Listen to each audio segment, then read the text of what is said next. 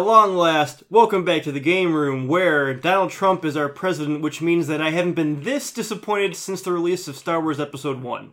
Thank you. With me, we have Crisco, Mike E, ahoy hoy, Pat Man, top of the day to you, and JB, who is with us in spirit.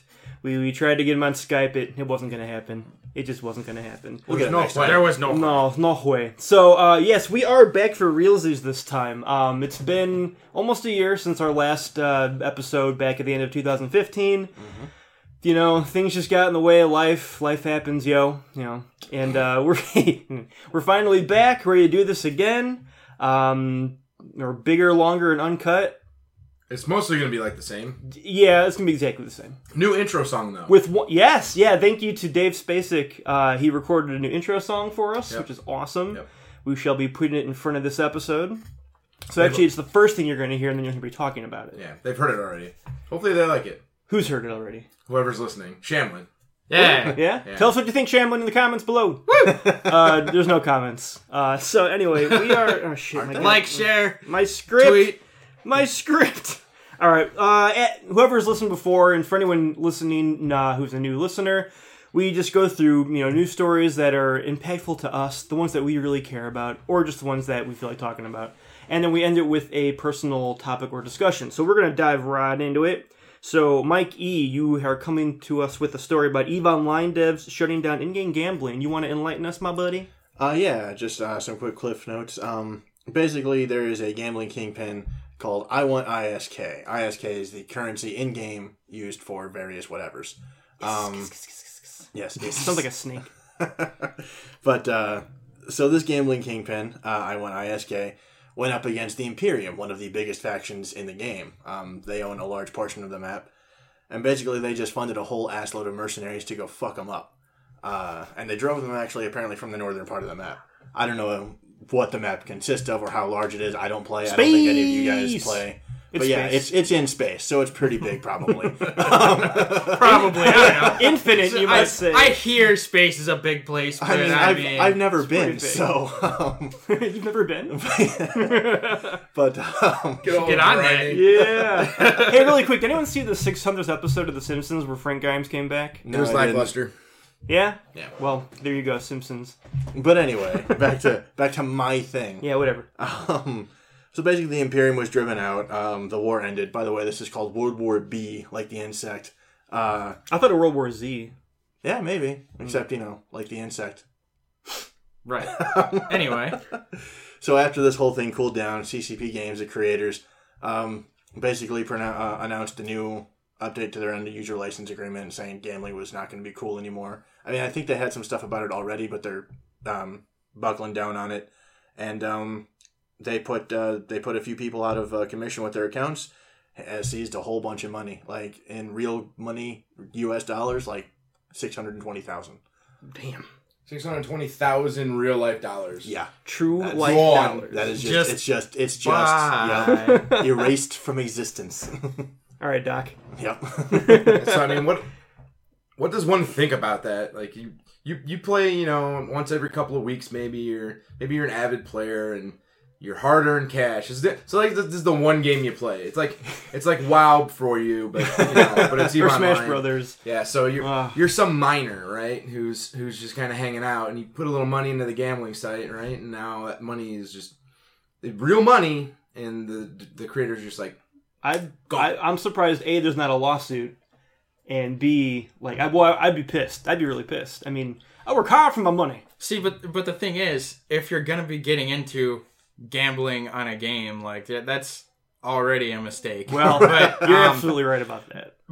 Like, the kinds of people that Patman's talking about, the ones that are just spending a little bit of their hard-earned money here and there, are not likely to be doing so on the gambling site, or at least... If they do, they're doing so with the expectation that it's entirely possible that they just lose all of this someday. Yeah. Because, I mean, they knew full well when they started gambling with pretend online currency, which, by the way, is fucking ridiculous to me.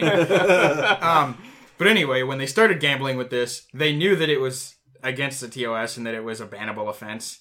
Or at the very least, even if they didn't know when they started doing so, they knew when the developers announced that they were going to be cracking down on it. They definitely knew then that it was going to be an issue. Well, the thing is too, like this I Want ISK.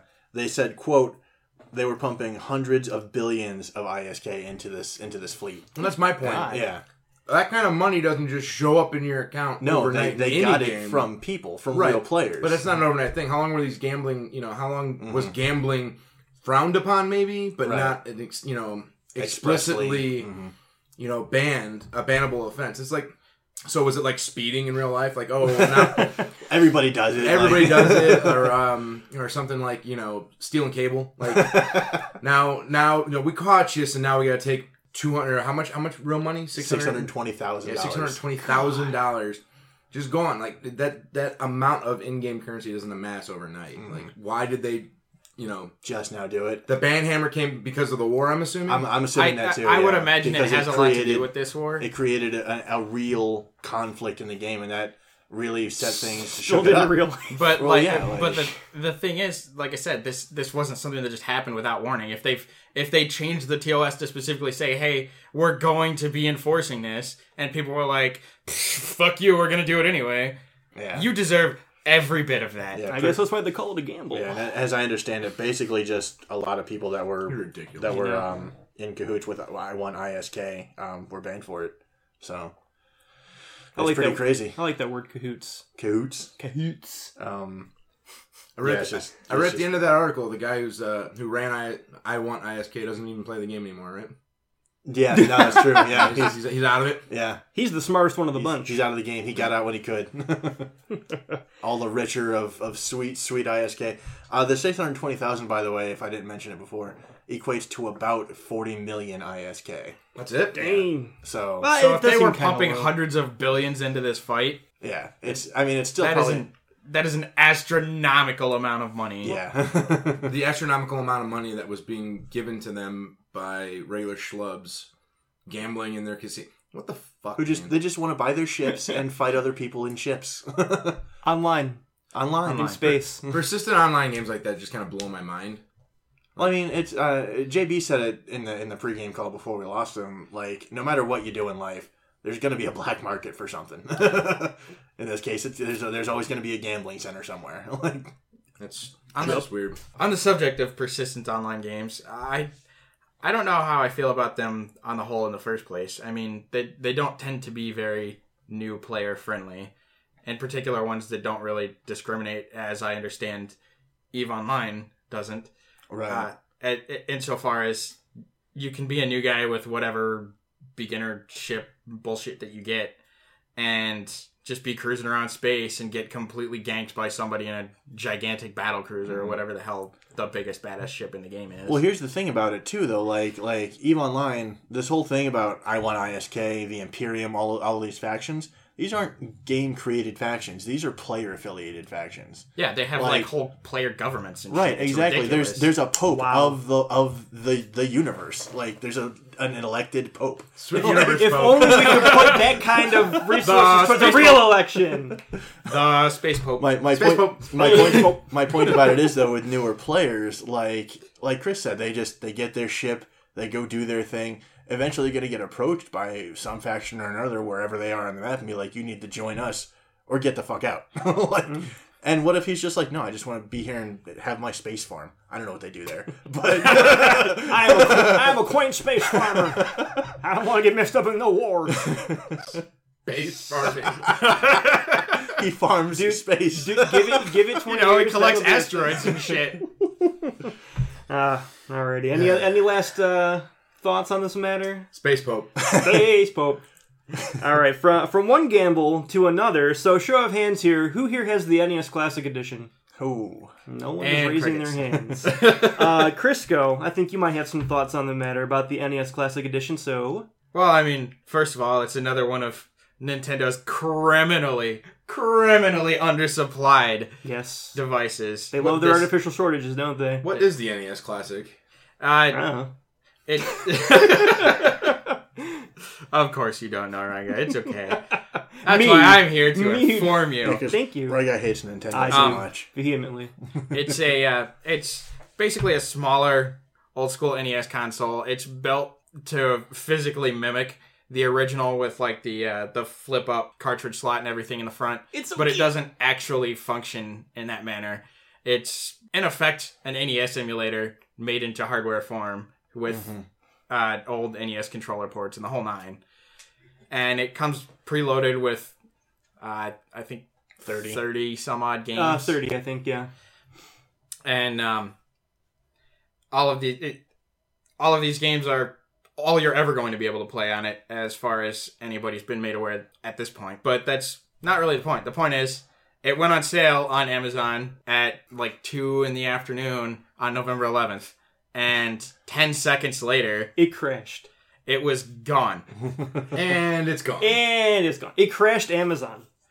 The fucking system crashed Amazon. Like, that shit's just out of control. I try to love Nintendo, but fuck you, Nintendo. No, here's...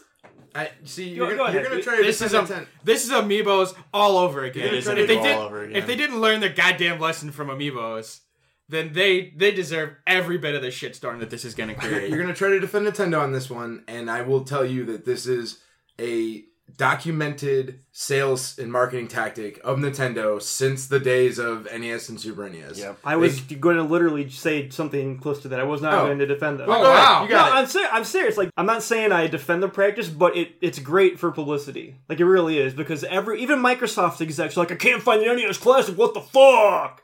You know, everyone's... Is that what they sound like? Yes, in my mind. Everyone's talking about the NES. It's a system that came out 30 That was actually years ago. his Bill Gates impression. Yes.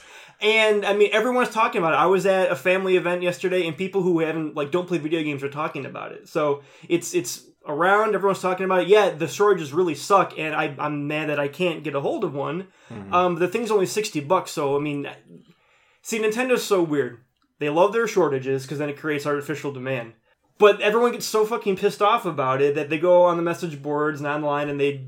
Artificial shortages are nothing new. Nintendo is certainly not the first to do them. Right. But the fact that this is Nintendo's basically standard MO at this point. Yeah. What bothers me about it is, well, if I was... so let's say I was Nintendo, right? And I create this shortage. This is what happened with... what was it? The N64. Mm-hmm. So they kept pushing back the Ultra 64, kept pushing it back. And then Sony came into the game, and then everyone's like, well, I could wait for the Nintendo 64, or I could play this brand new shiny Sony PlayStation. Now let's take it to today, in this little, I mean, it is a little niche thing. It's basically just an emulator that you hook up to your TV. But Sega's coming out with one. Mm-hmm. They've had one. Well, but they've got another one coming out. It's got 80 games or something on it. Yes, you're right. So let's say you're your uncle somebody, and you're looking for a gift for your little nephew or something. Little Johnny. And you see a stock shelf full of these Sega things, or you see a open shelf where Nintendo Classics used to be. And you don't really care because you don't know either way which one you're going to buy. Nintendo's really missing out on sales, and I don't understand how they justify it in the end. Right. My biggest issue with it is... emulators are a thing, and that's all it is. But I get the nostalgia factor. Yeah, it's cute, looks like a little NES, but I can play emulators on my computer for absolutely free. But do you think the casual person playing video games really knows about emulators? No, they remember buying their Nintendos for their kids, or getting one as a kid, and now growing up, and they see it on the store shelf again. Oh, hey, I remember the Nintendo. It's only $60. Yeah, I want to buy that. But they can't see it on the store shelf. Yeah, they can't see it on the store shelf. And this is really the bigger failing, in my opinion, while Nintendo has said that they're going to keep a flow coming through the holidays, we haven't seen any of that. We don't know when they're coming. It's been out for 3 days! Yeah, but look at Amiibos. But we don't know when they're coming. We don't know how they're coming. This is, like he said, it is exactly like Amiibos. They're like, yeah, there's going to be more. Yep. How fucking long did we look to get more Amiibos? And how many people were scalping them for just redonkulous prices online? You're 100% true on that. $300 to $500 on eBay right now. It's going to be up to Nintendo to inform people when it's going to be restocked. And that's all on them. I'm not justifying it. So my favorite part of this whole story is the tweets that Nintendo sent out on the 11th. Yeah. And I quote from the Nintendo of America Twitter, Nintendo Entertainment System NES Classic Edition system is the hot item, and we're working hard to keep up with consumer demand. Miss. There will be a steady flow of additional systems through the holiday shopping season and into the new year. Okay, when? And then the third one is, please contact your local retailers to check availability. A selection of participating retailers can be found at whatever website they've got set up to list. Probably like GameStop, Target. Walmart, Target, Yeah. Best Buy. So fun fact, I actually looked this up on Amazon yesterday just to see if they had any projections. Yep. It literally says, we do not know if or when this will be back in stock. If. So, and Yes, if we'll be it back in were a stock. brand new console, so let's just say, it's the new Switch, which we'll get to in a few minutes in the podcast. Okay, chip shortages, that's a thing. It happens occasionally. Supply chains get interrupted, that whole kind of thing. It's a fucking emulator. Mm-hmm. That's all it is. Yeah, it's It's also an emulator. a Yeah, tiny I- glorified computer. Yeah. It cannot cost them much to make, Oh no, I and bet it not. must be really, really easy to make. Mhm. There's there can't be any loss, minimal overhead. So why didn't they just crank out a shit ton of them? They should have, because Black Friday. Black Friday. Black Friday is right around the corner. If they would have had, let's say, a couple million systems, it would have been a fucking cash cow. Here's what I'm wondering. It's going to be the 3DS's last big holiday hurrah. Mm-hmm. Maybe, probably, depends on how the Switch does. Sorry. And honestly, they didn't really have shit going on for them, so I think they looked at it like, well, we had this idea, let's just shove this Let's through. Yeah, but this was a huge missed opportunity. I agree. They could have made even more money. Well, and they didn't take pre-orders on this either. No, they didn't. So they had no way to gauge What their demand would be. what the demand would be. They could have set up pre-orders and be like, oh, shit. Yeah, we've got We need to make about 5 million 600,000 more of people these. lined up Yeah. to buy this right now. Does anybody here want to get one? Absolutely, I do. Yeah? Yeah, even if I don't play it, just to have it as a collector's item. Because Yeah. That's exactly what I would buy. I have basically every game that's on the system. But here, if this does well, which it's already supposedly doing, I'm hoping to see a mini Super Nintendo, a mini N64. There's already been a handful of articles about, here's what we want to see on the mini Super Yeah, NES. yeah. And if it's still $60, that Super Nintendo one, that'll be hand over fist, getting your money's worth, man. Super Nintendo always was my favorite console. Super Nintendo would almost necessarily have to be more expensive. One. Yeah. And I don't know. There's I'm guessing there'd be a lot of weird licensing with Super Nintendo. Yeah, A lot of third-party games might not necessarily immediately be able to go in. If to single one company out specifically, Square. Squaresoft. Yeah. Well, but there's Final Fantasy on the NES Classic. Is it? Yeah. Okay. Well, then, See, I read a theory that if it came out on the Virtual Console, there's a good chance it'll come out on Okay. whatever. And that makes sense because the Virtual Console is yet another Fire 2, emulator. Maybe. Oh, see, we're suddenly liking this a little bit more, huh? If you can find them. well, I Yes. didn't dislike the idea in the first place. No, I think it's a great idea. What, It's just, what I was gonna say was it'll almost necessarily have to be more expensive just because even if they're gonna stick with the same 30 game catalog, which would be a huge failing. SNES has so many fantastic games out there that even how if do you you pick picked 30? even if you picked top 30, you would still miss just a massive chunk of fantastic Super Nintendo games. it's a good problem to have. Right, it is a good problem to have. But where I was going with that is you would have to spend more on storage space, period. Yeah. Because SNES games are larger and there's No. just flat more of them. Well, okay, maybe if it was $70, that's the highest I'd be willing to go for it. And a longer cord, damn it! Yeah. 3-foot cord is my ass. Let's say hypothetically this new SNES gets made. Yep. And it comes with 80 games.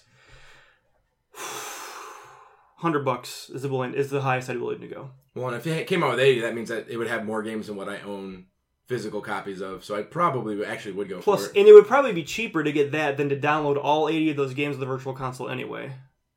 Someone easily. calculated. I think Are we talking legal means here? Or Yeah, He said virtual console specifically. to download every NES game that it's $150 if you do it individually. So it's see why it's so Did attractive. you do this math already? Somebody else did. Well, let's see. Shut up. And like that. Couldn't have said it better myself. Right. Back in your spot. Do you remember what I hosted last time? Yeah. Do you want that again? Rye Guy the Tyrant. The episode was labeled Rye Guy the Tyrant. And it fit. And now we're referencing our own podcast, which is awesome. We're hilarious. Does anyone have anything else to say about the NES Classic before moving on? Nintendo makes me sad. Fuck you, Nintendo. No, not fuck you, Nintendo. Please? We do a lot of Nintendo If they bashing would on this stop podcast. giving me reasons to say fuck you, Nintendo, I Well, would stop saying it. I'm and I hoping- would love to stop saying it. When it comes to Nintendo, my mantra is more, I'm not mad, Nintendo. I'm just disappointed. All right, and with that, we are going to move on to our next news topic here, which is Well, Pat-Man, I want you to set this one up for us. This one will hopefully be pretty quick. The Bethesda limit on pre-release copies of the game to different journalists and YouTube personalities, etc. Well, any of them. Oh. Bethesda said they're not going to give any advanced copies out to anybody. Oh, okay. One day before launch, or before retail goes out, is when everybody will get a look at it. And the reason they said that was because, we want everyone to experience it at the same time. They're worried about spoilers getting out there, etc., etc. But what it translates to for a lot of people is they're worried their games are too buggy or not going to get favorable reviews. Mm-hmm. And they did this right before Doom, I believe. Mm-hmm. And Doom got great reviews. It was well received. It played well. No real issues. But then Dishonored 2 came out, and it's really not optimized very well for PC. Well, it's the same thing with movies. If a movie isn't screened for, critics, typically they think that something's wrong with it, or they don't have high hopes for it. Well, yeah. But I guess my question is, at what point do you delay a game to fix all these bugs, or just get it out there? We gotta release on time. Well, if you're Bethesda, you just get it out there because it would take. So it depends on the game too, because Skyrim and Fallout. I mean, those games are so huge. Those games are so big. Now, buggy. That used to be the excuse, and then Witcher 3 came out, and it's almost as big and not nearly as bug ridden. Mm-hmm. So obviously, Bethesda has some room to catch up to the guys at CDV or CVD, DVC. CVS? CB... It's CD Projekt Red. Not gonna work here anymore. But, yeah, CD Projekt Red, there you go. And then, God, I can't believe I forgot that. That's all right. But quality control is an issue for Bethesda, and has been for many, many years. And then, we're just not gonna release press release, copies to anybody. No advanced releases. It's just you start to see some buzzers and bells going off in journalists' head. But at the same time, is that really such a bad thing? Not explicitly, but I feel like from Bethesda specifically, it's more of a red flag than it would be from most. Yeah, it sounds very shady, especially shady coming from Bethesda. Because like you said, they do have a history of buggy games, and but they sell. Oh, yeah. I mean, don't get me wrong. I liked Fallout 4. I loved Skyrim. I loved Oblivion. And they were just chock full of bugs, and the special edition of Skyrim isn't any better. No. Bigger bugs. It's a 6-year-old game that just... Still doesn't run well on PlayStation. It looks prettier, but it's still just as buggy as ever. But... how's that get through? How do you sell that? Because it's the fan base. Oblivion had a lot of bugs, but it was like you said, it used to be an excuse. Yeah. It has a lot of bugs, but it's such a huge game, you can't not have bugs. Yep. I've said it myself. I'm pretty sure I have on this podcast. Yeah. This is probably episode 16 or something. Yeah, but we're at a point of technology in games that, that's totally possible to have a very, very few bugs in a game that large. It is. Yeah. It costs a little more, sure, but it's possible. Well, and at this point, it should really be more the expectation than the pipe dream. Right, exactly. It's very sad. Very, very sad. And I don't know. I honestly, I never played Dishonored 1. I don't know much about 2, but is it a big game like Fallout or Skyrim? Or not as big. I didn't think so. Yeah. It's not an open world game, right? It's very... It's a little hub world-ish, if I remember correctly, but... I've not played 2. I've been busy playing Titanfall, which we'll get into. Well, we can do that right now if you guys want. Well, Chris, go ahead. Sorry. I was just going to say my understanding was it was very... and of course, as soon as I start to say the prototype. That's the one. Yes. Very prototype in nature. So it's pseudo-sandboxy, but you still have specific things you're supposed to be doing. Smaller scale. Kind of like Arkham Knight. Yeah. Arkham City. Yeah, kind of like that. Yeah. All right. So you mentioned Titanfall 2. Do you wanna? We're gonna jump into some impressions about multiplayer and single player. Yeah, we can give it. So Titanfall 2 came out. What was that? A week and a half ago for us now. Yeah, something like that. Yeah. Yep. So the 3 of us here at the table, Crisco, Mikey, and myself have played a little bit of it. I haven't gotten as much into the single player as you guys, but we'll go ahead and start there. What did you guys think? Because single player for Titanfall 1. Didn't exist. It's just right. It was we don't need it. It had a campaign, and you guys can't see, but I air quoted the shit out of that, which didn't go any further than it was PvP with quick little, hey, this is happening, go fight, thrown at the beginning and the tail end of each of the quote missions. And people were pretty upset that it didn't have a single player. Even if I'd owned an Xbox at the time, I wouldn't have gotten it. It was fun. It was a lot of fun. I loved Titanfall 1. I was just incredibly disappointed that they sold it as having a campaign and then made the campaign the multiplayer. Well, I could have even lived with it being the multiplayer if it was actually a fucking campaign and not just dressed up. Yeah, your map, it just randomly picks a map for you, and it's map 3. And then like your next fight was like map 4 and map 5, and then it cycled back around to 1, right? Something like that. Yeah, like when you first started out, you would go to campaign, and it would pick. You didn't even get to pick your faction, by the way, for the campaign. It just started you off in one of the 2 factions, and you started at that faction mission 1. Yep. And you played through all of that faction missions, and then you started over with the other one. Yeah, right? Win or lose in any one of those missions. Didn't matter. You just continued on to the next one. And after you had fought, 12 or whatever games through, you just kicked right back to the beginning and did the other faction. And there was no way to pick which specific, quote, mission you went on. Like, nothing. You had zero control over this. It was just glorified multiplayer. And that sounds disappointing. Well, like I said, it was a great game otherwise. It Right. was just... Campaign was a lie. Yeah. Well, now that Titanfall 2 is out and it actually has a single player campaign, what do you guys think about it? Because you guys have both beaten it. I've only got about a third or about halfway through it so far. I was a big fan. Really, the highlight is the relationship between your character Cooper and your Titan BT. I'll try to keep it as spoiler-free as possible, but Shepard dies. No! But no, seriously, like it's a decent campaign. It does have all the old tropes, You're the one-man army blowing through everything, and sometimes you're blowing through everything in a big mech. But no, it's really solid. The acrobatics are a lot of fun.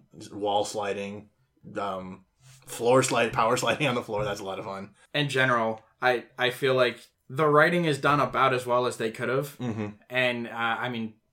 Mike and I feel like agree on the very best line in the game is pretty much a throwaway line between BT and Cooper.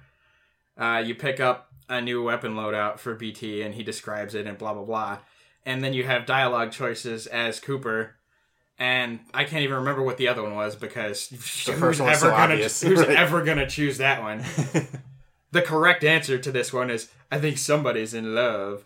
And then BT goes on to explain the human emotion of love. Requires attraction, devotion, devotion, and admiration. By that conclusion, I am 50% in love. See, even Batman clearly made that dialogue choice because it's just the one to make. There are other ones where it's like, either one of these could be interesting. Yeah, no, that one. There's only one choice. And one of the more subtle things about the relationship between them is like. In the beginning of the game, I'm not spoiling anything because it's right there in the beginning, the original pilot for BT dies, and he gives you the codes and gives you access to BT. And you bond with him throughout the game. He goes from calling you pilot to Cooper to Jack, like throughout the game. It's subtle, but it's there if you pay attention. And I really like that about it. Character development in a robot. So, but I mean, like, and otherwise, it's a decent game. It's short. That's my biggest complaint. It's like 3 hours. Whoa! Really? When I came up on one of the later missions, I could tell that I was almost at the last mission just by the way things were going. Well, not so much the music as just what was going on. Mm-hmm. Like you can really tell things are coming to a head, and I was like, wow, I'm at really kind of the climax of the story already. This has been a really short game. The other part about it, too, and again, I'm trying to keep it as spoiler-free as possible, but it really doesn't answer many questions at all. You're someone fighting some other faction, and it really never tells you why. It just tells you that you are. You learn that the other guys want to control something space for some reason or farming, other. probably. And the guys that you're fighting with are trying to take space back. Quote, the frontier. Yeah. And the biggest thing I've learned from this game is that the frontier is worth every part of this fight. Bullshit. This is the fight I was born for. No, but seriously, I really enjoyed the campaign. I just wish there was more of it. And like Mike, I wish it answered a lot more questions than it does. So does it feel tacked on? No. To me, it feels a little... It doesn't feel as tacked on as it could have, but when it's that short... There's definitely some sense of it being kind of tacked on. Like, it's obviously its own thing in and of itself, but it's missing something to really be a complete campaign. If I had to guess, I would actually think because of how good how fun the campaign is, and I can't. This is entirely speculation, because they've gone out and said that they're not done with Titanfall. They said they plan on making more. So I would think that they made a short campaign on purpose so that they can continue making campaign games throughout their sequels. Sure. Whether or not that's the wise option, I don't know, but that's my guess as to why it's so short and so. Well, that actually makes me think. Do you think they're going to take like a Call of Duty route with it and just keep cranking out all these new games, but instead of being just random throwaway garbage campaigns like Call of Duty always is? Because let's be honest, that's what they are. Yeah. They're going to actually start writing full campaign mode so that you can play through a whole story, sort of like Halo. Yeah, I would think it'd be more like Halo. You wouldn't have to release a new game every time. You could just make it one big ass DLC for like $40. Right, Yeah, and I'd buy that. I would love to have a DLC campaign or really any extension of the campaign. However, I will say that for the next one, I would like to see a new game just because I really, really don't like the route that they took with Titans in multiplayer. And there's where we get to the multiplayer. Before we do that, I just wanted to mention that I've played a lot of Call of Duty games. No, really? Yeah. And I've never once played any of the campaign. I'm a third through Titanfall 2 single player, and I am interested in trying to beat the rest. Like, it's actually got... It's got me interested. Well, I remember, too, before the podcast we were talking, and you said you didn't really have a ton of interest in playing through the campaign. No. And I started it so that I could talk about it right here. Right, exactly. Yeah. I came in today. I was like, I thought you were going to play this. Like, I wanted to join with you guys in the conversation. And I'll get through it. Like, I'm about between a third, halfway through already. Mm-hmm. So I mean, it's quick, but it's worth playing through. Yeah, and I mean, there's collectibles. There's helmets you can collect throughout the game. So if you want to go back and do it, and there's a gauntlet thing where you have to try to beat a time. So I mean, there is a little bit of replayability on that too. Not a ton, but it's there. Well, I own neither an Xbox One nor a PC that can run the game, so I will just live vicariously through your guys' comments. As you often do. As I often do. So to multiplayer then. Yes, to multiplayer. Yes. I dig it. I did not play Titanfall 1 though, so I am a little bit at a disadvantage. The first big change for me that was a positive was they got rid of burn cards. So I think Chris is actually preferring the burn cards. I not explicitly the burn cards themselves so much as the bonuses that the burn cards added. Yeah, so burn cards were like it was one time use, right? Yeah, in a battle. You could bring up to 3 into any given match, and you held a deck of 50, 60, something like that at a time. But they all came with, this or that bonus, and really the biggest thing that I felt like burn cards had over the current bonus system is variety. Mm-hmm. There was just a whole host of shit that you could do with burn cards. Everything from... You alright, man? I was just thinking about bone cards. Bone cards, oh yeah. Welcome to the sex room. And I was... No, it's still the game room. Pat's looking at me like, I didn't. We're gonna. Sex inside the game room. I was really trying to just keep it going there, but as I continued speaking and I thought more and more about bone cards, it just got worse and worse. Anyway, burn cards had everything from being able to decrease the countdown on your Titan to changing Titan weapon loadouts to amp this or that weapon to really anything you could think of. You could basically get a bonus perk through use of burn cards so that you could have your standard left bumper ability, in this one, like Cloak, the dagger, the little sonic dagger, anything like that. But a burn card could give you effectively another one through use of that. Yeah, and I don't know that there was any specific burn cards that were worth a damn that aren't part of a loadout in 2. And if I'm not remembering properly, correct me, but like amped weapons is now a boost, which is tied to how well you do through a match, just like your Titan. Like at a certain percentage of your Titan gauge, you get your boost, and it's different for every boost, whether that percentage is. So I mean, it seems like they kept what bone cards. Yeah, sex room. Yes, all right. Oh man. You're welcome, Pat. I'm gonna have to edit all that down. Burn cards. The effect of the burn cards, boosts feel more balanced to me than burn cards did. That's absolutely true. And I guess maybe it was just nice to have that little bit of superpowered time when you had the really nice burn cards, because there were some that did some really cool stuff that don't exist in this one. Like I said, specifically the ones that gave you the perk type boosts so that you could get like they have the little knife in this one that you throw that lets you basically sonar people through walls. And the first one, you had a burn card that would give you that just permanently for anybody near you. There were, aside from that, the only other big ones that were there that aren't anymore are like the Titan cooldown boosts, or but that's on a Titan loadout, 20% time. Oh yeah, right. But there were no shit like take 90 seconds off your Titan cooldown, so you could start a match with a full minute and a half faster getting your Titan than anybody else. So in the first one, it's a cooldown.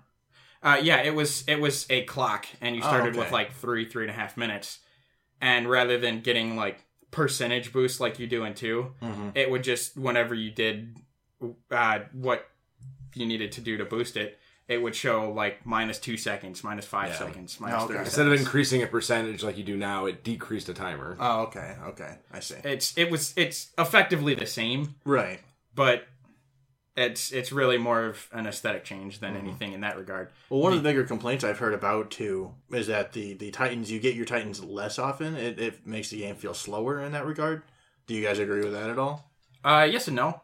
It's and this one and 2, you seem to be rewarded a lot more for pursuing the objective specifically. Mm-hmm. When you're doing what you're supposed to do for the objective, like in Hardpoint, if you're babysitting a Hardpoint, fighting people off of it, this and that, you get your Titans super quick. Yeah.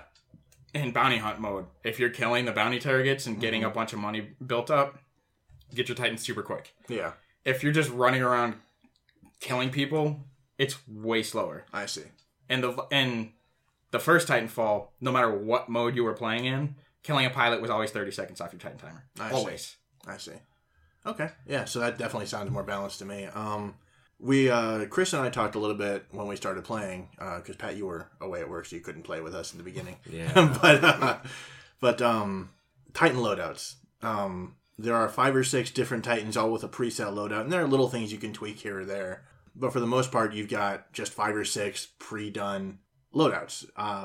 That was different in the first one, right? Yes. And in the first one, you had 3 basic frames, and then from there, you could customize weapon, your support ability, specific chips. Like you had, now you just, for any Titan, have the Warfall transmitter or the Dome Shield extender. Right. Those were both in the first one, but you also had a whole host of other options that you could get for that. Oh, okay. I think nuke ejection was actually one of those in the first one. Okay, but that's in a different category now. Yeah, now they have a bunch of different categories for stuff, whereas before you basically had one sort of Titan perk, and then like a primary weapon, a sort of secondary weapon, this or that. And each frame had its own type of core, just like the one now. Right. And the cores actually, I feel like, were a significant improvement in this one. Before, it was just... It's all about that rocket salvo, baby.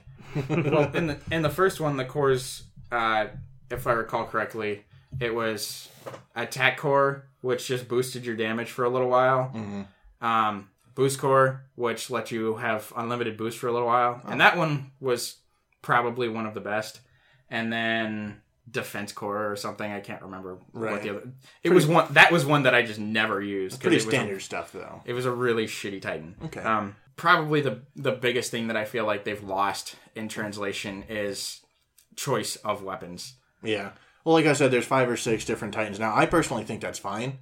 But I didn't play the first one, so I don't know about that. But I like the idea of being able to look at an enemy Titan, or even a friendly one, and seeing what they've got that way I can automatically play. If they've got a Ronin, I know to stay the fuck away, you know. But if they've got a Scorch or a Tone or something like that, you know, I can fire on them without much issue, you know. So I think that's nice.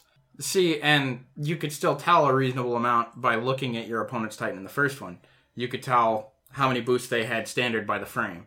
You could tell how they could shoot you based on what weapon it was carrying. Mm-hmm. The only real surprises, and I feel like they should have remained surprises, were the support abilities. Alrighty, this next news topic I don't want to spend a whole lot of time on, but I am curious, genuinely curious to see what you guys think about it. Dealing with the Nintendo Switch, formerly the NX, something we talked about many, many times on the Game Room over the course of last year. I'm going to share this news article really quickly about the CEO of NVIDIA, the chip maker who is providing the chips for the Nintendo Switch.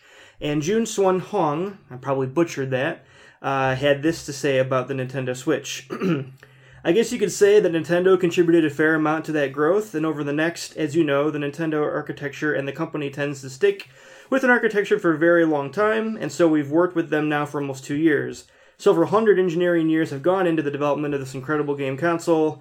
I really believe when everyone sees it and enjoys it, they're going to be amazed by it. It's really like nothing I've ever played before. And of course, their brand, their franchise, and their game content is incredible.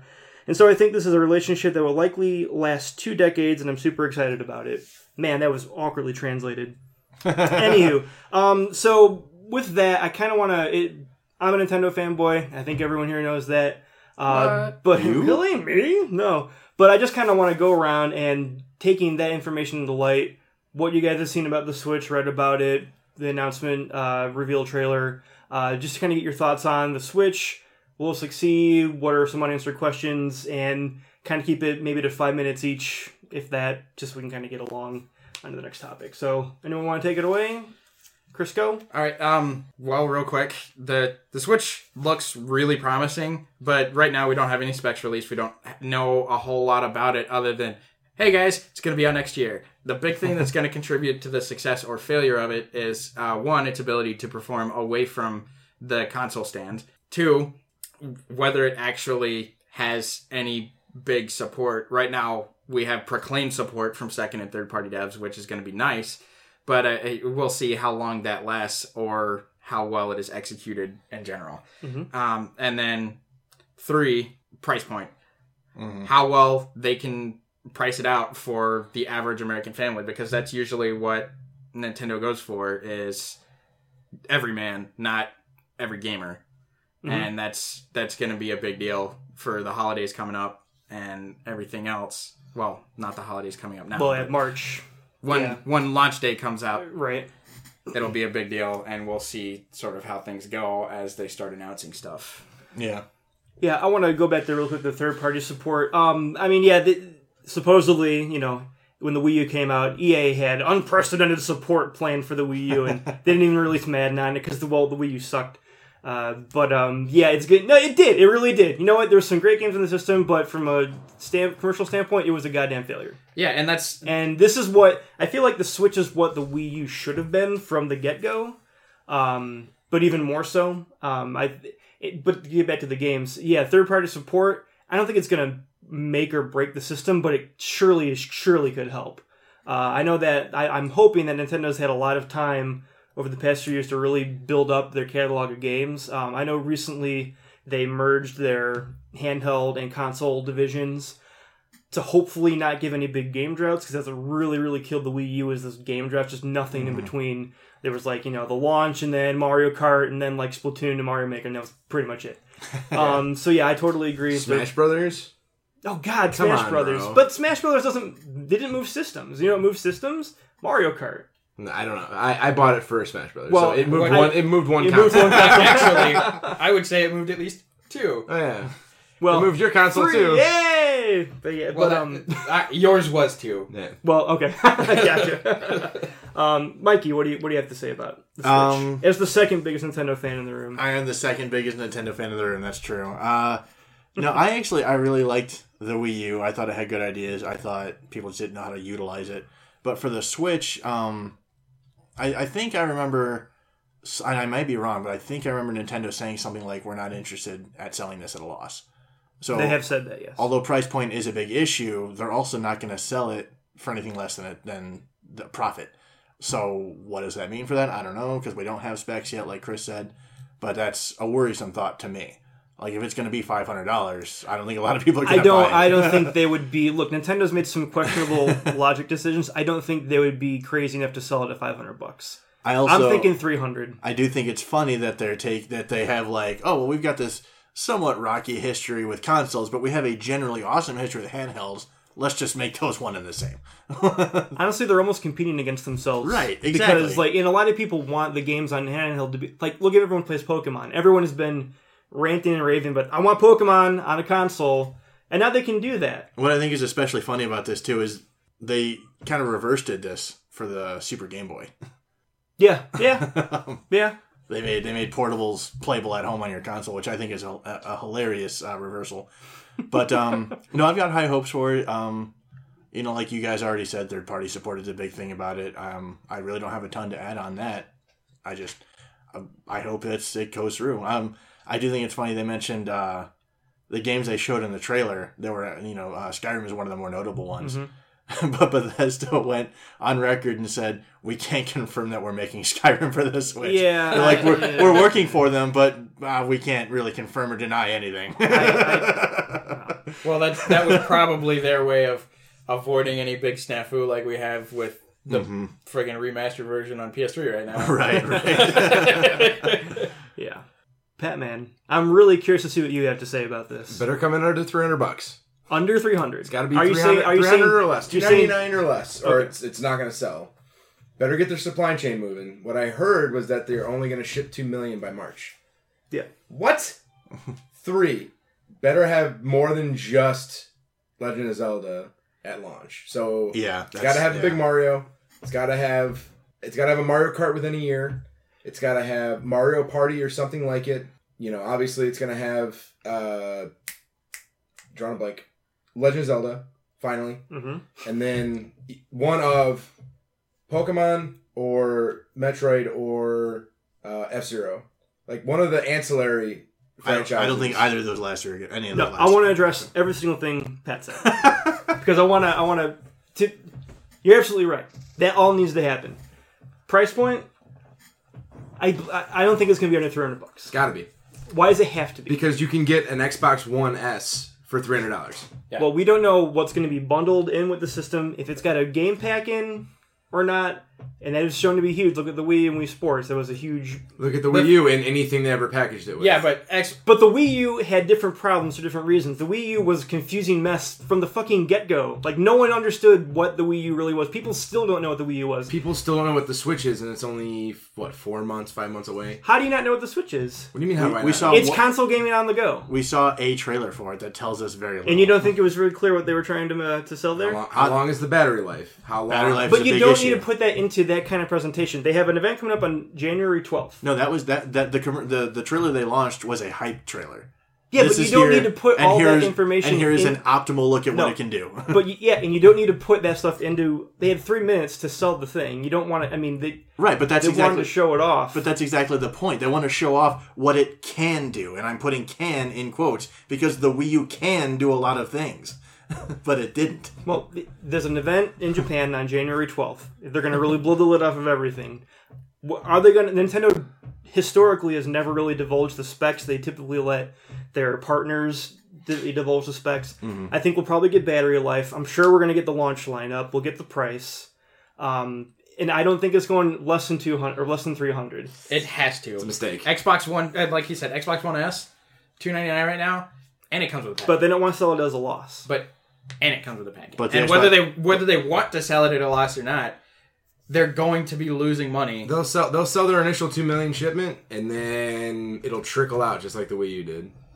I think they're going to learn from past mistakes on this one. I really do. They didn't because they only made 2 million units. But they said that there was a news report that came out that said that they can ramp up the production of the Switch if need be, and I think they're going to have to do that, and I think they will do that. My whole thing is... You're shaking your head, but I don't think they're going to get caught with their pants down this time around. Since the inception... That's what we've been saying since 2003, 4, 5, when the friggin' original Wii launched. Since the inception of the DS, gimmicks have been Nintendo's thing. Dual screens, motion controls, extra gamepad, portable gaming on the go. This is the least portable gaming wear-outs. Shut up. It's the least gimmicky system I've seen come out of Nintendo in a long time. I'm not necessarily. Since the GameCube. I'm not complaining about that. If it works for them, that's fantastic. It didn't work for the Wii U, but it worked for the DS. It worked for the 3DS. It worked for the Wii. It might work for the or for the Switch. It might. Well, but as for selling it, you guys keep saying that the Xbox One S is coming out for that price point, but it's not portable. It doesn't have that gimmick, and that gimmick is what they're counting on. That is what they are counting. Yeah, on. but mom and dad don't pay attention to the gimmick, right? And they've only known in the last decade, right? Sony and Microsoft have ruled the roost, right? No, if it's the same price or $25 cheaper with a game, Nintendo has got this idea in their head for forever now that they have to sell consoles at profit. Like, I don't understand that. They still, even after all the beating they've taken the last 7 years, they still have tons of money in the war chest. Yeah. Why not take a $10 loss per console just to get them in homes, get the install base going, and then as components become cheaper, because that's how it happens, 6 months later, all the components to make these things will be cheaper. Then they'll start getting a profit, but their library will already be growing, right. And the install base will be there to sell it. Well, if I had to guess, and again, I'm not an executive at Nintendo, but they sold the Wii U at a loss, didn't they? I think maybe to start, yeah. Right, and look how well that did. But that's a quality of console issue, not necessarily. Right, not only that. I'm not saying they're not. I'm not plus saying that they're not gamepad was taking expensive as fuck. Right. Not only that, but a lot of people didn't understand that the Wii U was a standalone console because there was a whole big thing when it first came out that it was confusingly named, and people are like, well, I mean, I've got a Wii already, why do I need this Wii U? I can just play the games on my Wii, right? And a large part of that falls on Nintendo's shoulders squarely. The same way that they decided to make this new Nintendo 3DS, like, naming conventions are a huge problem for them. Well, in the defense of the new Nintendo 3DS, there's only one game that requires a new Nintendo 3DS. Sure, but if you have that one game and you don't have a new Nintendo 3DS, you instead have a Nintendo 3DS. Right. You go, well, I just bought this new. Like, this is a new Nintendo 3DS. I just bought it. A new like I said, It smells like plastic. XL. Like I said, confusing naming conventions. It is a huge problem for them, and the fact that they decided to go with Switch instead of something that was even remotely close to something they already have already. Right. Yeah, or well, I mean, for me personally, I don't understand how those naming conventions can be so confusing. Because, I mean, look at the Nintendo and the Super Nintendo. That's not any different than a Wii and Wii U. Did people have this confusion 25 the word years ago? super, The word super, they beg to differ. Yeah. Really? Yes. Yes. That makes more of a difference than adding a U to it. Yes. Yeah, it does. Super implies better. U Plus, is a letter. U doesn't... U means nothing to anybody. Even if they called it Wii 2, it would have been better than Wii U. Yes, because that would imply a separate console. I'm not saying it's a not lot of people were under the impression that the Wii U was just an add-on, like the gamepad was the Wii U. Absolutely. And they botched it from the beginning. Right. I don't think they botched it with the Switch. Yet. Sure. Fine. It's got a... It's gonna... I will buy one day one if I can find it. If $300 or less. Okay. And it comes with whatever controllers required and a packet. It's a lot for $300. What are they doing? This is the last shot they've got. They've got to swing for the fences. No, this is not the last shot that they have. This is not the last shot Keep they telling have. yourself that Nintendo denier. Even if the... I'm not Nintendo denier. You said earlier, look how much money they have in their war chest. Yes. They can afford for another one or two systems fail. Sure. They could do that. Keep telling yourself that. Okay, I will. In all likelihood, if this system flops, Nintendo will either A, go to portable only, or B, go the Sega route. Like I've been hoping for like 3 years now. I think it's all going to come down to this event on January 12th. Speaking of which, online capability. Jesus Christ. Yeah, they need Nintendo, to figure your shit out. Yes, absolutely. I'm 100% agree with you on that. Oh, wouldn't it be funny? 100% Wouldn't it be funny if there's no wireless card on it? Oops. Tragic. You got to plug in a fucking USB dongle onto the side or something. That's classic Nintendo. It's going to come down to January 12th. I think it's either going to get people really, really excited or people like, They'll sell their first 2 million. There's no doubt about that. It's the point after if they can get third parties on board. If they can have a steady stream of games throughout the year, and back to that point, I mean, it's already kind of pseudo been confirmed because every rumor's been pretty much true at this point that Mario Kart, Smash Brothers, Splatoon, in an upgraded port sort of way, will be coming to the system. The new Mario game they're working on supposedly is nearly finished, so we could see that launch and it would be huge because not everyone is a big Zelda fan, but a lot of people are big Mario fans. So I think I get behind that Zelda game. That Zelda game does look pretty nice. I'm excited as fuck for Breath of the Wild, but not everyone feels that way. But Mario is pretty damn universal when it comes to video games. So I think if they can have, at least in the launch window, and if you want to have two of their biggest IPs battling against each other, I mean, I don't know if that's good or bad. You don't think they're going to sell for $300 or less? I think $300 is going to be the minimum. I think $350 to $400. It boggles my mind. $299 is an attractive price. How is it not attractive? No, if it's $300, it is an attractive price. That's exactly the thing. But I'm saying, I mean, that's the lowest they'll go. Even if it's $349, I don't think that's asking too much. That's $50 less than a PS4 Pro. But can you take that anywhere you want?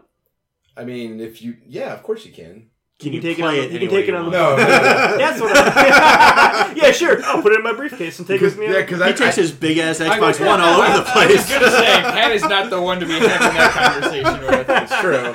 Taking consoles with Pat is just what he does. It's true. Well, Pat and I both. For years, I flew with a friggin' Xbox in my backpack every time I went anywhere. Yep. But it would be nice. And then another thing that's gotta happen. It's gotta happen. Has to happen. Xbox. I'm sorry. Wow. Nintendo. Whatever their online store is going to be. Mm-hmm. Yeah. You have to be able to play those games without an internet connection. Period. Yeah. End of sentence. If you need to be connected to the internet, and I can't be on a plane playing Switch and a virtual console, I honestly don't see why they would do that. DRM. Well, DRM is but that hasn't more been the popular. case with. Good. I have no idea. It wasn't the case on the Wii Shop. It's not the case on 3D 3DS. Virtual Console. It's not the case on 3DS. Yeah. Once you download it, it's there. Nintendo. If there is one thing that Nintendo has done right with the online market, it has been not fucking people over with DRM. Good. So Pat's taking a we'll wait and see approach. I'm excited. Mike's excited. I'm excited but cautious. Chris? I'm still waiting for any details. Right, January 12th is when you're going to get them. They made it look super sweet in their reveal trailer. But that's what a reveal trailer is supposed to do. Yeah. Well, so it did its job. Well, yeah. Yeah. Just like a movie trailer. A movie trailer Just is like we supposed to hope make the actual console does. Yes. Oh! $300 or less. All right. Gotta be under. Okay.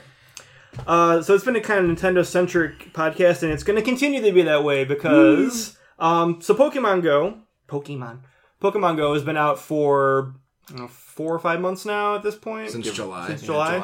Wow, since July. Yeah. That's crazy. I know, right? And we've had discussions about, like, we're all really excited for Pokemon Go. I'm not sure how it's going to... It's not Miitomo, at least. Now the game's been out for a number of months, and you guys, Mikey, Crisco, and Patman have been playing it a lot. Unfortunately, I have not. I don't really have the capability to play it as much as I would like to. Just kind of sharing... what you thought of the game, what you like or dislike about the game, where you want to see it go. Will you continue to play it as long as they keep adding new features to it, and just kind of, what do you guys think? Well, Pat was the biggest skeptic of it. What do you think, Pat? There was a time when the game first launched. Fuck, I'm never going to download that game. I might miss for a couple minutes, but other than that. And then we're sitting out on the back porch, and I'm fucking flicking Pokeballs and shit. Should I get it? I'm going to get it. Then I got it. And you got it. And then he was like, Pokemon Go is life. Yeah. It's throwback. It felt very much to me like the fun that I got when I first played Pokemon Red. Okay.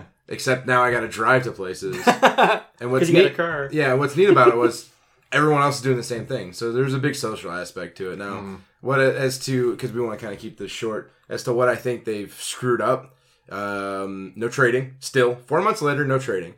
No PvP. Still, 4 months later, no PvP. No sniff of any new Pokemon. 4 months later, no mythical birds, no Mew.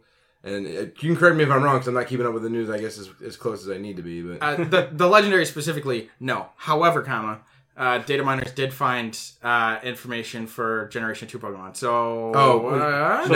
they're coming, or... Yeah, we're not worried about that. I'm not worried about that. I want the original 151. I agree, and it's a huge foul that there are even ones like standard ones that nobody's found yet. Right. Mm-hmm. Ditto. So, well, and I did not agree with the regional exclusives either. Like, I can't get a Farfetch'd or a Mr. Mime. yeah, well, you could if there was trading. Well, yeah. But there's not. 4 months later. 4 months later. So, and Niantic has gone out of their way to seem to try and ruin their own game. In my mind, this Pokemon Go is gonna go down in history as a cautionary tale on how to launch a game, how to sustain it, how to build a sustainable daily model for getting return visitors every day, not just the hardcore guys who are literally grinding away, trying to get as high level as they can. Because I know when Chris and I finished the regional Pokedex at 142, we just kind of quit for a couple weeks. Yeah. So I haven't even hit that, and I put it down for a month. Like, yeah. It seems like the initial honeymoon period is over, and would you guys agree? Or and that's not to say they're not still trying. I mean, they are updating the game. They just released a daily bonus thing, to where you get extra dust and experience for those who know what dust is. Angel Dust, crack. Yeah, that's what it is. Yeah, you get bonuses for hitting Pokestops and catching Pokemon per day, and even more when you do it 7 days in a row. And that just released 4 months later. That sort of thing just released 4 months later. 4 months later. Mostly what they've been working on for the past 4 months is stability.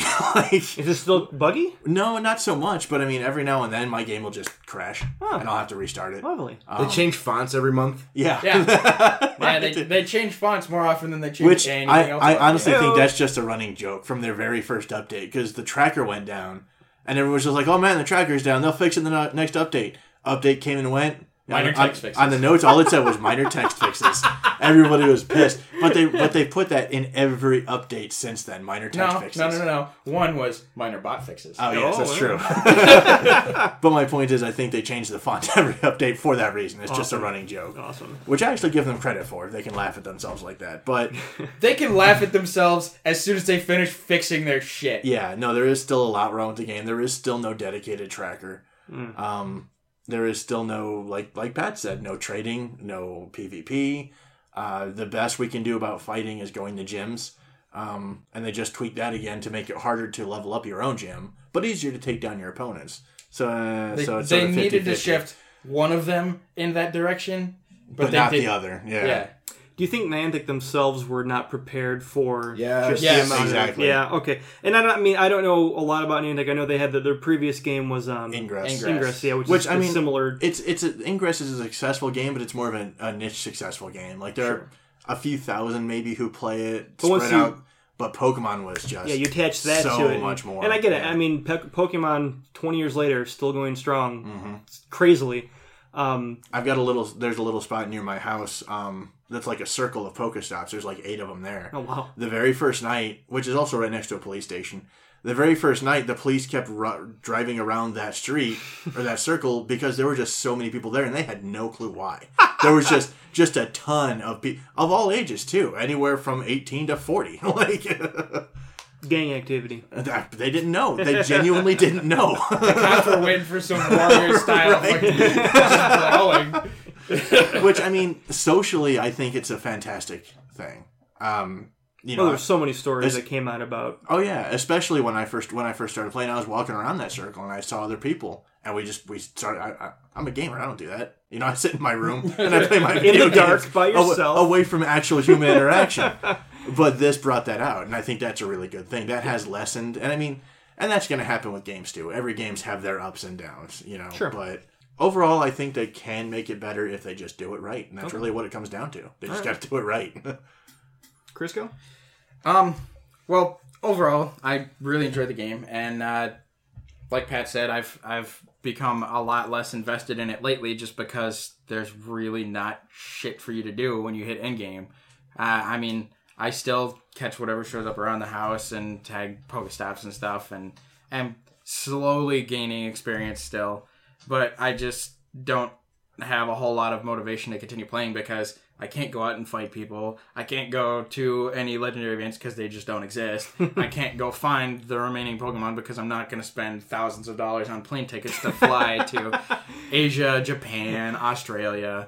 I mean, there's just so little to do near the end. And really, even that wouldn't be such a big problem if Niantic wasn't so clearly focusing their efforts on shooting themselves in the foot constantly. Rather than fixing their own tracker and removing the need or desire for other people to use external trackers that scrape data from the servers, which, granted, completely against the terms of service. Fine. Let's get that out of the way now. No, not okay. But it wouldn't even be an issue were they to simply fix their own. These things didn't just explode in popularity just because people are lazy. They exploded in popularity because Niantic shit up their tracker in the first place. I mean, they've continually screwed with gems. They've changed them probably a dozen times by now because they can't figure out how to balance a system so simple. Mm-hmm. It's really little simple things that they just have a freaking AK pointed at their foot and are holding the trigger and reloading as quickly as they can manage because I just can't understand the logic behind their moves. So you'd be in favor for maybe fewer updates but more competent end user experience? I don't know that those are one or the other. Well, they should be both. And I mean, even if it were fewer actual software updates and just more communicating with players updates. That's another problem they have. They don't talk to anybody. Collecting feedback from their player base and actually incorporating that. Because if you have 1 million people telling you your game sucks constantly and you're just going, oh, well, then we'll change this. and taking nothing from that feedback beyond our game sucks. You're doing it wrong. Mm-hmm. Now, just because a lot of people say XYZ sucks, that doesn't mean it necessarily does. But you can listen to the crowd and sort of call the majority problems and start quashing those rather than just doing whatever the hell you want to do. And that's been Niantic's MO. They just kind of ignore everything that goes on in their player base and do whatever they want. Trackers got to come back, obviously. Trading has to be implemented, obviously. And then some sort of PvP. Are you listening to Niantic? You're not? Okay. Even if it's just... like, the trading thing, too, a lot of people are worried that trading will bring market, which means people will be making profit off of Pokemon trading. But I personally have no problem with just making, like, an NFC trading thing. Like, oh, you've got a Farfetch'd? What do you want for it? And we're right here talking, instead of making it a big online. And, like... The quote standard Pokemon games do have an online thing, and even they have some corruption in them, but there are ways around it. I don't think they'll do that. Sorry, go ahead. I was just going to say counterpoint. There's already a market. People are running bots, making accounts level 30, 35, whatever, full Pokedex, full this, full that, just telling them. Mm-hmm. What exactly do they think trading is going to change? To break worse right. in that environment? Plus, NFC trading, I think, is a good idea, but it also gives people opportunity to lure people into precarious situations. And we've already kind of seen it. That already happened. We've already seen it. I got this Pokestop down by my house, and then they robbed at gunpoint. So, but that wouldn't really change anything. I wouldn't. Does anyone have anything else to say about Pokemon Go? Not really. You should make Pokemon go to the polls. What? Something that Hillary Clinton said. She said Pokemon Go to the polls? Yes, she did. Oh, good Lord. And that's why she's not president. Yeah, that's why. That amongst many, many, many other weird reasons. Although I did see there's a store that sells lots of things for like $5 a piece, and there's chargers there, and they had a sign that was very clearly a Pokeball. It said, like, portable batteries on the go. That even makes wink, wink. Alrighty. I get it. I'm glad you do. We are, I think, at the end of our podcast here tonight. Yeah, a little bit longer, but a lot to catch up on. A little longer, but yeah, we had, for our first one back, it was bound to happen. We also sort of got way too into Titanfall. Yeah, we Yeah, did. Sorry about that. We'll cut the fat, so anything Mike said, we'll just get rid of. Oh, So it's just Chris going to be responding to questions. yeah. That's Oh, okay. that'd be great. It's just me drooling by myself. So in the first Titanfall, blah blah blah. Oh yeah, and I mean totally blah blah blah blah. So Yeah, of course. just throwing a couple. But so we end the podcast in pretty much the same way every single time. I usually say it, but does anyone else want to say it? It's all you. No, All me? We love you and we want you to do Okay, it. I'll never ask the question again. If I'm here, I'll just do it. I'll just do it. And what that thing is I say, and remember, kids, it's dangerous to go alone. Take this podcast with you. High five! High fives. What? You were gonna say something, Chris? You look like you're gonna have a seizure. Yeah, that's what I was gonna say. You Ow! were right there, Finish, okay? Mike, You look give like me- you were having a stroke or something. I'm Just stroking out. I'm Oh, yeah. stroking out.